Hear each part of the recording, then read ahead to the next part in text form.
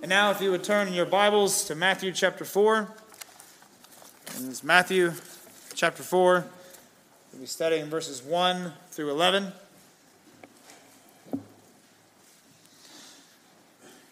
Matthew 4, verses 1 through 11. Hear now the word of the living God. Then Jesus was led up by the Spirit into the wilderness to be tempted by the devil. And after 40 days of fasting and 40 nights he was hungry. And the tempter came and said to him, If you are the Son of God, command these stones to become loaves of bread. But he answered, It is written, Man shall not live by bread alone, but by every word that comes from the mouth of God.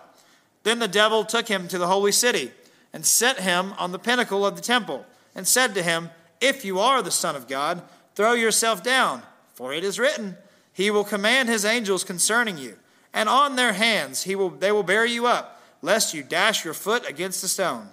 Jesus said to him, Again, it is written, You shall not put the Lord your God to the test. Again, the devil took him to a very high mountain and showed him all the kingdoms of the world and their glory. And he said to him, All these I will give you, if you will fall down and worship me. Then Jesus said to him, Begone, Satan, for it is written, You shall worship the Lord your God, and him only shall you serve. Then the devil left him, and behold, angels came and were ministering to him. The grass withers and the flowers fade, but the word of our God will stand forever. Let us pray.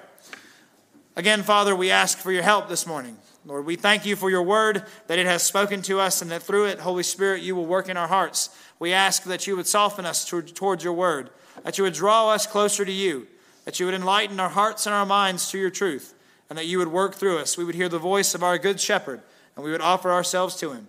We ask that you would work through us, or work in us, and that we would hear a word of God and not a word from man. And we hear these things, and we ask these things in Jesus' name. Amen. You may be seated. Have you ever gotten yourself into a situation and you ended up saying or asking yourself, how did I end up here? How did I get here? Maybe you were a kid, a teenager, a child, and you followed your friends somewhere only to realize that was the one place you shouldn't be. Maybe you didn't finish all of your work or your homework. The time came to face your boss or turn in your assignment to your teacher. Or maybe everything in your life was going great. It was going wonderful. And then, in what seemed like an instant, everything came crashing down around your ears. And in those moments, we look around and we say, how did I end up here? How did this happen? Jesus is in a moment that might cause us to ask, how did he end up there? Jesus is in the wilderness. He's hungry, and he is face to face with the devil himself. That's a place that none of us would enjoy being. None of us would like to be there. But unlike us, Jesus is there on purpose. He's there for a reason, to overcome temptation on our behalf. And since Jesus has overcome temptation for us, we will see three things. That we will see the nature of temptation, how we battle temptation, and lastly, Christ's victory over temptation. First, in this passage, we see the nature of temptation. Look back in chapter 3, verse 16. Here we see the context of Jesus' temptation. In chapter 3, verse 16, John has just baptized Jesus, and Jesus is coming out of the water.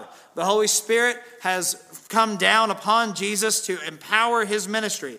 And the Father speaks from heaven, and he says in verse 17, This is my beloved Son, with whom I am well pleased. Now, this statement from the Father is extremely important for what is going on in the temptation of Jesus. So we're going to keep that statement in the back of our minds as Jesus is tempted. So let's look at verse 1 of chapter 4.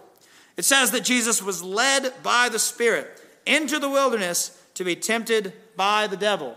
The express purpose, the reason for Jesus going into the wilderness is to be tempted by the devil, to endure that temptation. Jesus doesn't accidentally bump into Satan on the road. He walks into the wilderness on purpose to meet him face to face for the battle. Jesus is going there on our behalf. This is a part of the divine sovereign plan to save our souls, to save the souls of God's people. You see, Jesus is going into the wilderness the same way that the Hebrews went into the wilderness during the Exodus. Right after they go through the Red Sea, they go into the wilderness for 40 years. Jesus is in the wilderness 40 days after being baptized. The Old Testament wilderness wanderings point to this moment in history, Jesus' temptation. See, Matthew has already called Jesus the true Israel, the true Son of God in Matthew 2:15. And now he's making the point even clearer, that Jesus is the greater Son that will endure and obey in wilderness temptation, unlike Israel of old. You remember the stories of the Exodus, how hungry the people got in the wilderness. They got so hungry after the Exodus, after the Red Sea crossing, that in 2 chapters after it, they complained to God about how hungry they are. And then, what does God do? He provides bread from heaven, manna. So here in verse 2, we see that Jesus has fasted for 40 days, a whole month and more, and he is hungry. That's like the understatement of the year from Matthew. He says that Jesus is hungry after fasting 40 days and 40 nights. He is most likely famished. He has had food, or he's had water, but not food. Imagine how hungry you would be. We often get what we call hangry if we miss lunch or if we miss one meal. Jesus has fasted for 40 days. But he is not just hungry, he's in the wilderness. The Judean wilderness is hot, very hot. And it is rocky, it's desolate, and there's kind of nothing out there. Mark chapter 1, verse 13 tells us that Jesus was with the wild animals. Jesus is not out for a pleasant stroll in the woods. He is enduring severe temptation in severe conditions. He's dealing with a month's worth of hunger in a hot place where there's nothing but wild animals that probably want to kill him. And then, to top it all off, Satan is there. And he has to deal with him. Satan's attack is the same attack that it was in the first temptation so long ago to our first parents. It is an attack on the integrity and on the meaning of the Word of God. Here, it's the word of affirmation. That's what we just read. This is my beloved Son, in whom I am well pleased. That's what Satan attacks all 3 times. He tells Jesus in verse 3 that if you are the Son of God, if God's word is true, then make these stones bread. Satan demands a miracle to prove Christ is the Son of God. But Jesus trusts in the Father, and he doesn't think of his own wants. He doesn't think even of his own needs in this moment. He thinks of us. He thinks of pleasing his Father. With all of this, you might think that Christ's temptation is different from yours. And in some ways, it is. It is different from ours. See, Jesus, like we said with the children, he doesn't have a sinful nature like us. Jesus isn't tempted from within himself. He never has been. But his temptation was greater than the temptation that we face. He never gave in to temptation. He was constantly tempted throughout his life without relief. He saw the devil physically in front of him when he was tempted. Jesus didn't have the church around him to help him with temptation. He was all by himself. But it's also similar to our temptation. Often in our lives, we will find that it's after a time of success, after a spiritual high moment, that we find ourselves in the greatest temptations. The youth that go up to Bon Clarkin, they will tell you that up there it is easy to be a Christian. But when they come home, it instantly gets hard. And temptation comes back and rears its ugly head. See, it's usually when we are tired or all by ourselves or all 3 and hungry. that life gets hard and the promises of God don't seem like they're going to come to pass. See, we, like Christ, are tempted by real spiritual forces. The devil's a real person. He's a real fallen angel. He's not a myth. He's not some wind that blows wrongly. He is real. And he does indeed tempt us. And he sends his demons to tempt us, to entice our sinful natures to sin.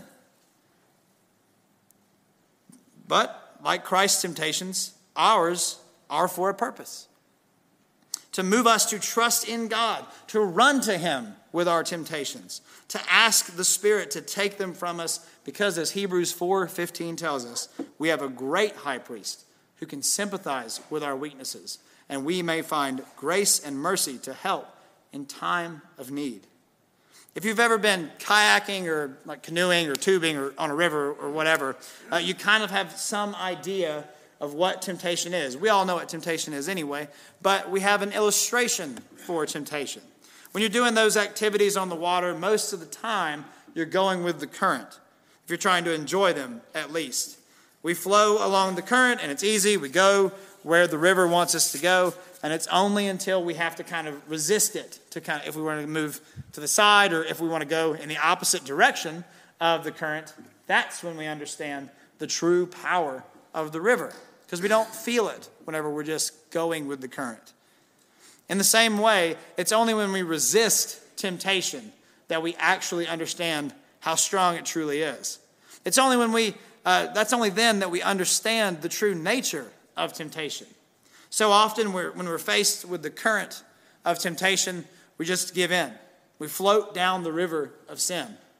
But our Lord Jesus never gave in, daily resisting the deadly current throughout his life for you and for me. Do you feel that pull this morning? There are so many things that would tempt you and me to go away from Christ, that cause us to move further down the river. Are you tired? Are you worn down? Do you find your life boring? The desire for rest, for purpose, for excitement, all these things, those are good desires. But they are so often twisted to serve our sinful flesh. And we can find these good things in sin and not in the Lord of glory, as we are supposed to.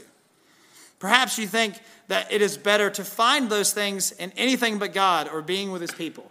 That if your business succeeds, if your children or you are successful in sports or school or extracurriculars or whatever it is, that it will scratch that itch that temptation brings.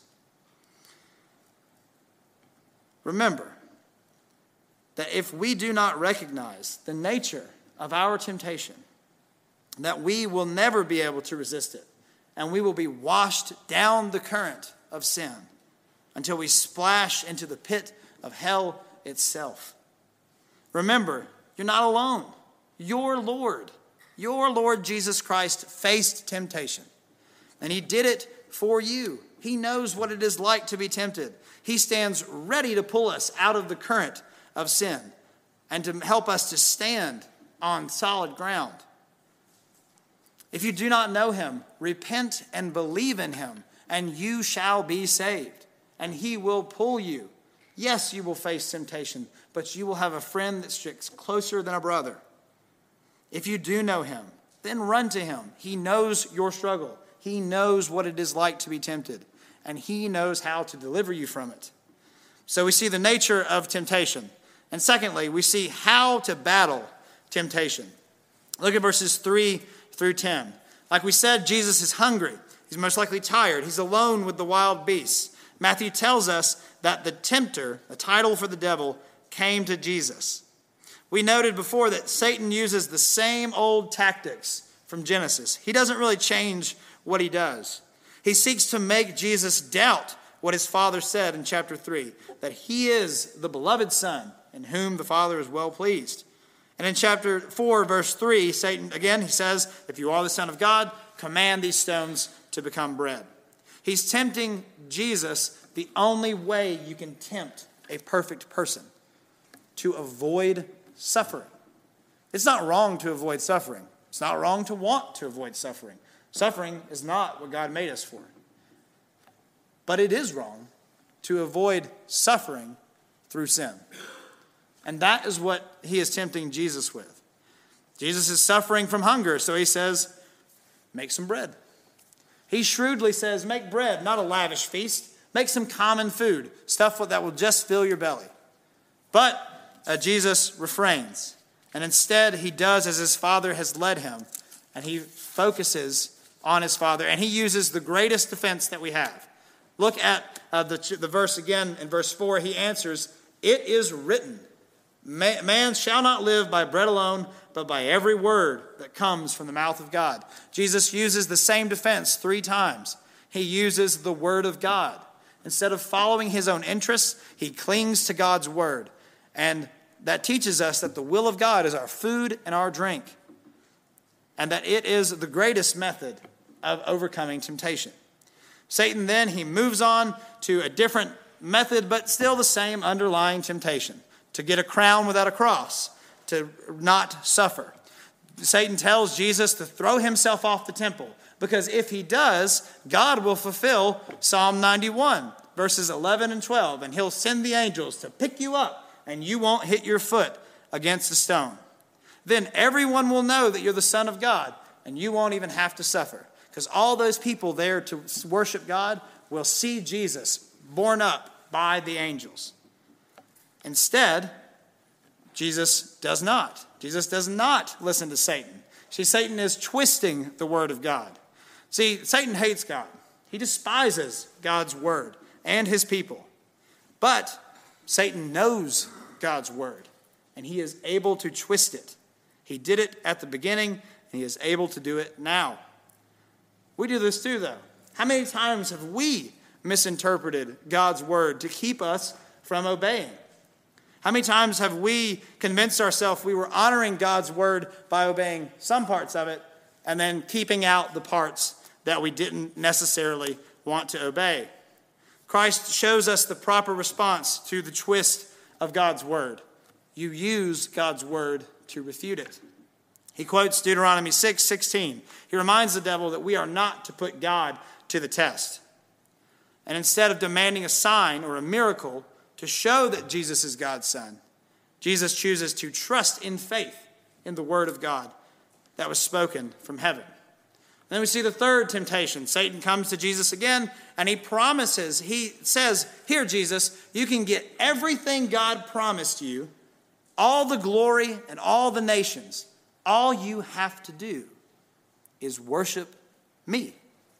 Again, skip the cross. Just get the glory. In Psalm chapter 2, verse 8, God promises Jesus the nations.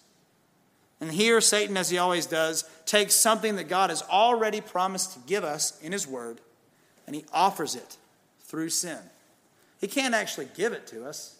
He couldn't actually give Jesus the glory in the nations. But he tries to convince him that if you just sin, you'll get it. If you just sin, I can give you what God will give you through obedience. And you won't even have to suffer. But Jesus' reaction, again, is Scripture. He quotes Deuteronomy 6:13 that we are to worship God, and him only are we to serve. The point of all of this is to show us 2 things. One, Satan's tactics haven't changed since Genesis. If one person said, if the song is a hit, you don't really have to change it. You can just keep playing it over and over again, and someone will like it. So he does the same thing he did to Adam and Eve. Adam and Eve had God's word. They knew what right from wrong was because they had the commands of God. But Satan says, you can know more if all you have to do is sin. And they were banished, and we have all fallen into sin because of it. The second thing that we see is that when temptation comes, what is the surest defense? The word of God. Not our own strength, not our accomplishments, but the word of God fulfilled in Christ. It is called the sword of the Spirit for a reason. When we fight temptation with God's word, rightly understood, rightly taught, through the power of the Spirit. Have you ever been in a fight that you knew was coming? Maybe it was you were a kid and you knew the bully was going to pick on you that day.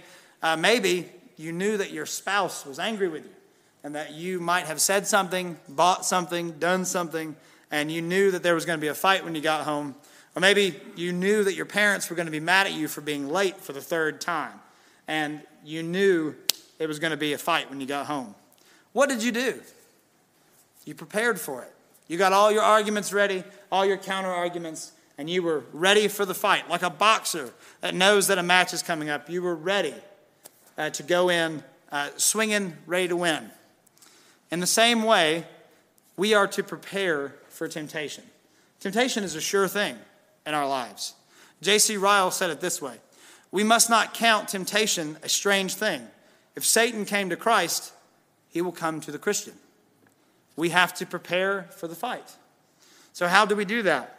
We make ourselves diligent students of the Word of God. We study God's Word, seeking to understand it daily, to know what He says about Himself, about us, and about the world around us. Parents, it's our responsibility to prepare our children for the fight against sin and against temptation. We are to read the Bible with our families, to have them in church, hearing God's word, seeing and participating in the sacraments whenever it is appropriate. There's no better way to prepare our families or ourselves for a life of temptation that faces a Christian than to study God's word, to teach them God's word and be in God's house with His people and have these things as the utmost priority in our lives. It's our responsibility to raise up men and women ready to fight and to teach them that it is not in our strength that we resist temptation, but it is in the strength of the Lord. As Paul says, that we are to be strong in the Lord and in the power of His might. So it might be time for us to cut out some things. It might be time for us to cut out things that are keeping us from God's house, keeping us from studying God's word. We have an old, familiar excuse that we use often. I'm too busy. That's a poor excuse for us. I know I'm the preacher. I'm busy too. I'm not saying I'm perfect. I'm not. I don't study God's word as much as I should. We all say we are too busy. We are not too busy. The problem is we're too stuffed. We need to declutter. Teenagers, take your faith seriously. Shortly, you will be on your own in the ugly world. If you don't make a habit now of taking your relationship with God seriously, you will harden in a cycle of sin. And you will stay that way. I have seen it too many times. Beloved, run to God's word. We must run to God's word for our defense and His Holy Spirit for our help. And we should lift each other up as the church. So we see the nature of temptation, how to battle temptation, and lastly, we see Christ's victory over temptation. So we see our last point in verses 8 through 11. Again, Satan comes, he tempts Jesus the last time. Jesus refutes Satan and rebukes him and tells him to leave. In Luke chapter 4, we learn that Satan didn't leave Christ forever, but until the opportune time. That throughout Jesus' life, he was tempted. Jesus is not just the greater Israel. He's the greater Adam. He is our covenant representative. Where Adam failed in a perfect garden in the coolness of day with a wife to help him, Jesus obeys in the hot, barren Judean wilderness with no one around but the wild animals. Jesus saves us through His obedience. This is what's called His active obedience. He saves us. This obedience counts for us when we fail. He is going through temptations and overcoming them so that His righteousness would count for us when we put our faith in Him, so that His righteousness would cover our failures. But not only do we see Jesus' victory, but we also see God's word fulfilled. Look at verse 6. Satan quotes Psalm 91, verses 11 and 12, but he leaves off part of it. In Psalm 91, it says that the angels have command concerning you to guard you in all of your ways. The point of the psalm, very quickly, is this. God sends His angels to protect His people as they obey His word, as they follow Him. Jesus, as our covenant head, follows God's word. And what happens in verse 11? Angels show up. Angels show up to minister to Jesus because God fulfills His word. Christ won the victory for us so that we would be able to have a righteousness that counts for us and to show the faithfulness of his word. In Hebrews chapter 2, verse 18, the author of Hebrews tells us this: Christ suffered temptation, and he is able to help those that are tempted. Understand what the word is telling us this morning. That though we have failed, though we have given into temptation and sinned more than we even know, the obedience of Christ counts for us. That it covers that. We are able to rest in the fact that when we fail, when we are faithless, he remains faithful. And through faith in Christ, his obedience counts for us, and our failures are wiped away. In 2021, something truly amazing happened.